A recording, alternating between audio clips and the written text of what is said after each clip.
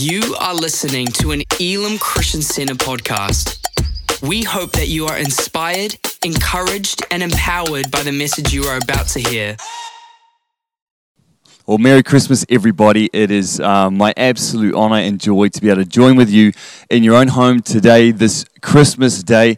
What a special moment in our Christian calendar. And I pray you've had a great morning. I pray you've had some presents, some good food, friends, family. And again, it really is my joy to be with you this morning and to share the Word of God together and to share this great moment of Christmas Day 2021. Christmas is the time where we really dive into the nativity story, where we tell a lot of the moments and the aspects of the nativity, the birth of Jesus, Joseph and Mary traveling to Bethlehem, no room available, a star shining above them, shepherds coming to visit, angels singing. There's so much going on in the story. And as you enjoy Christmas today from your home, and as you enjoy this service from your home today, I'd love to just bring a couple of quick observations on the nativity story, and I pray that these encourage you. I pray that these bless you this Christmas day. The first thing I want to pull out, the first thing I observe in this nativity story is bad planning. It's bad planning.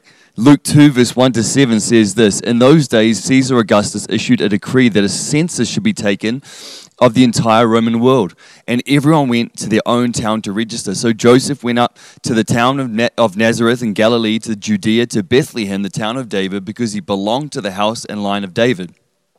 He went there to register with Mary, who was pledged to be married to him and was expecting a child. While they were there, the time came for the baby to be born, and she gave birth to her firstborn son. She wrapped him in cloths and placed him in a manger because there was no room, no guest room available for them." There's no room.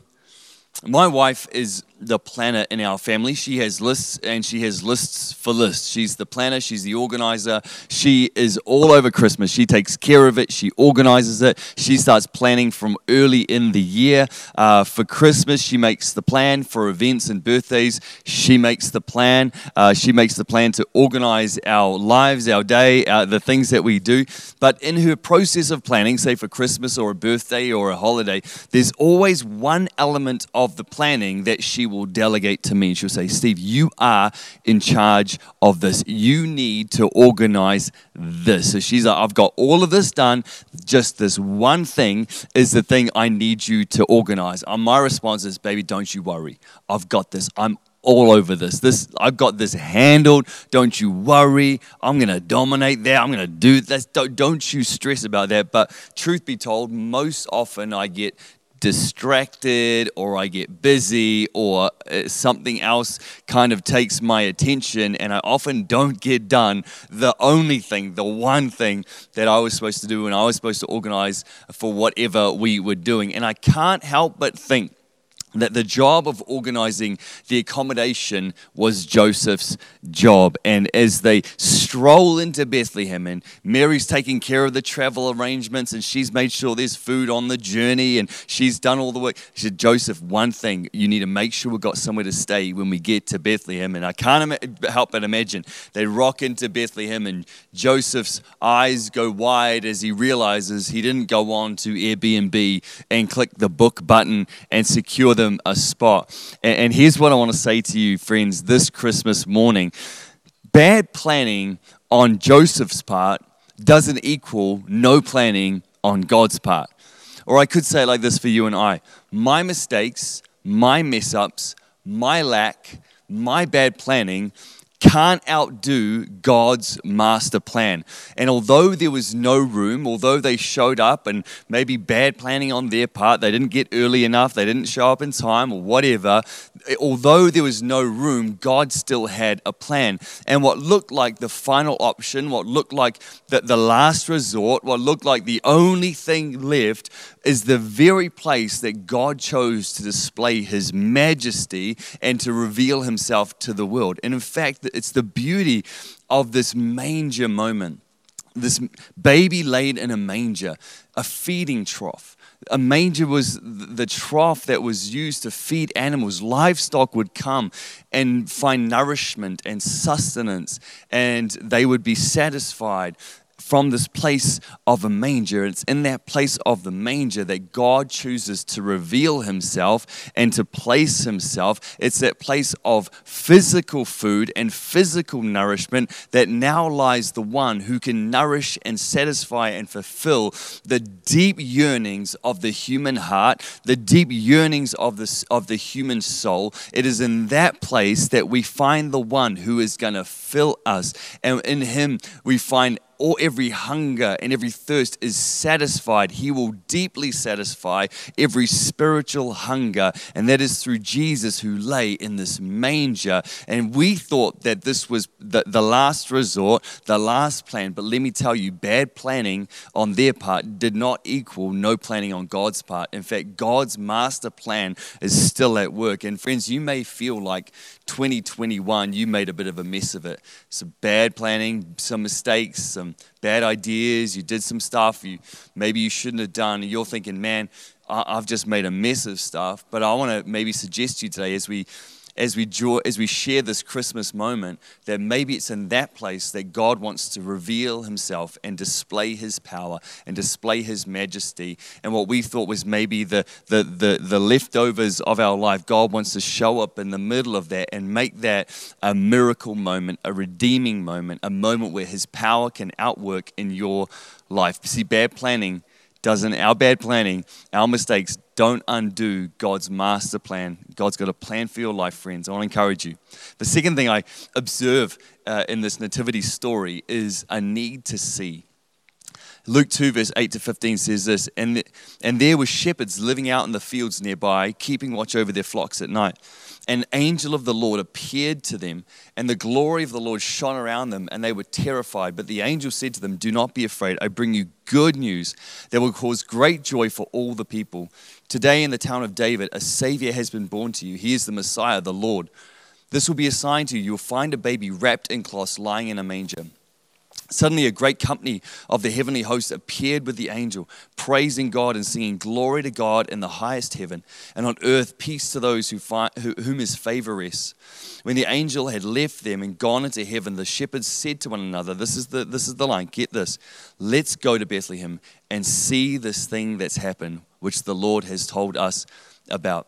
Now, I know there's probably some kids watching this today with your families, and welcome all the kids. I hope you've done well with all your presents, but I know there's some kids watching today. So kids, here is a little gift you can give to your parents this Christmas. It's a gift they want.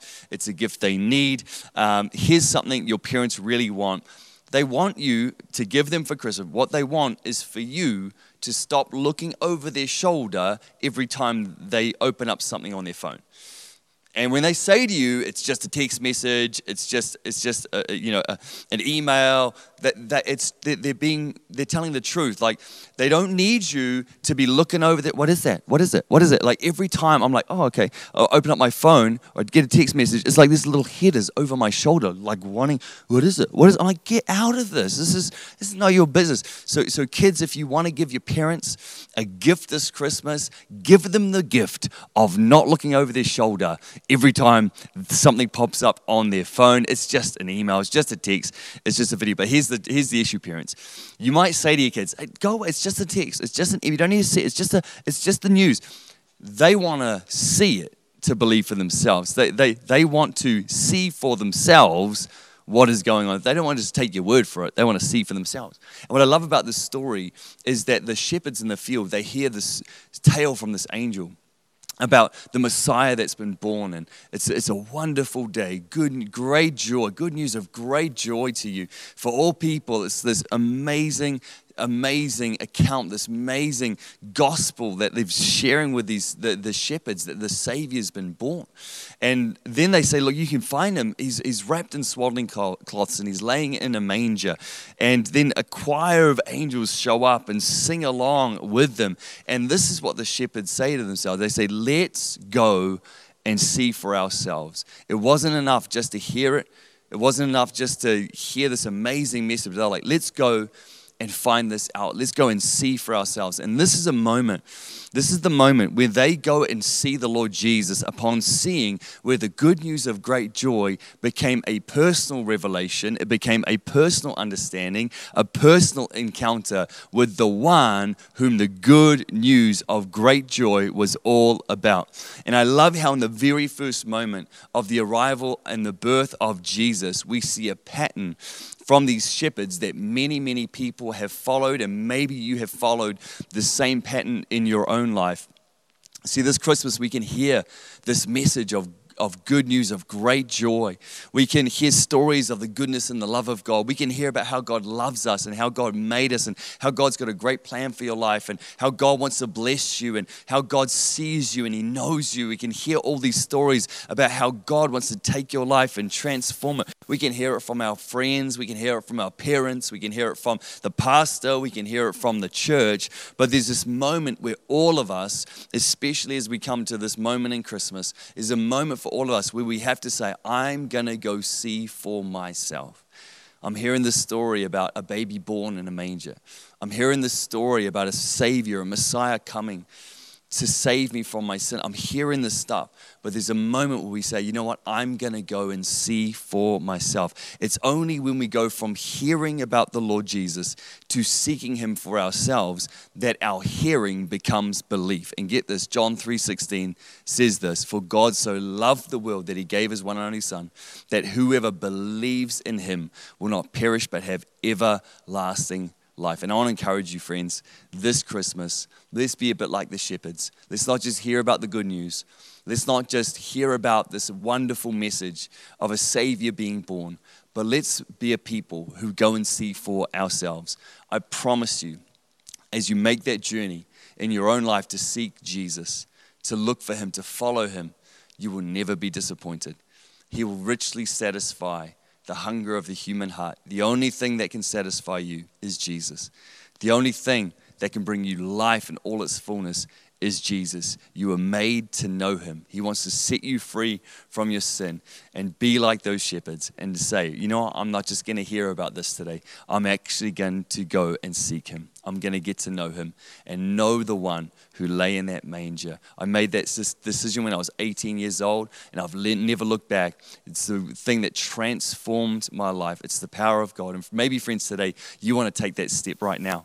Maybe today you're like sitting here and you're in church with your family. Maybe you're watching this in your lounge or in your home or in your bedroom, and you're thinking, you know what?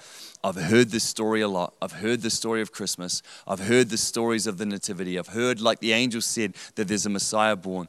But now, today is my day where I'm going to go on a journey to seek Him for myself, to see for myself who He is. If that's you today, I'd love to lead you in a very simple prayer as you begin this journey of getting to know Jesus. Friends, the truth is God loves you. God loves you so much. He sent Himself. That's what Christmas is all about. He sent His own Son, Jesus, to come to this world. He lived a sinless life, a blameless life, and then He died a sinner's death on the cross. When He did that, He took upon Himself the payment you and I would do for our sin, and He extends to every one of us today grace, forgiveness for all our wrongs, a brand new life that begins right here, right now. It's called being born again by the Spirit of God. You get to walk into the great plans God has for you. He does have a plan for your life, friends. And then there's this great promise of eternity in heaven with Him. That's the Christmas story come to its fullness in Jesus. And I want to invite you, if you want to make that decision, you want to go on a journey to seek Him, you want to make Him the Lord of your life, I want to invite you to pray this prayer with me. Pray it right now in your home. Say, God, today, this Christmas day, I give my life to You.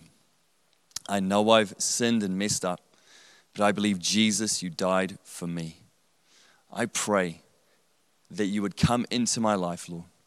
Take control. Be the Lord of my life. I choose from this day to go on a journey with You. Come make my life brand new today. In Jesus' name. Friend, if you pray that prayer, so proud of you. It's an amazing step, and what a beautiful thing to do on Christmas Day.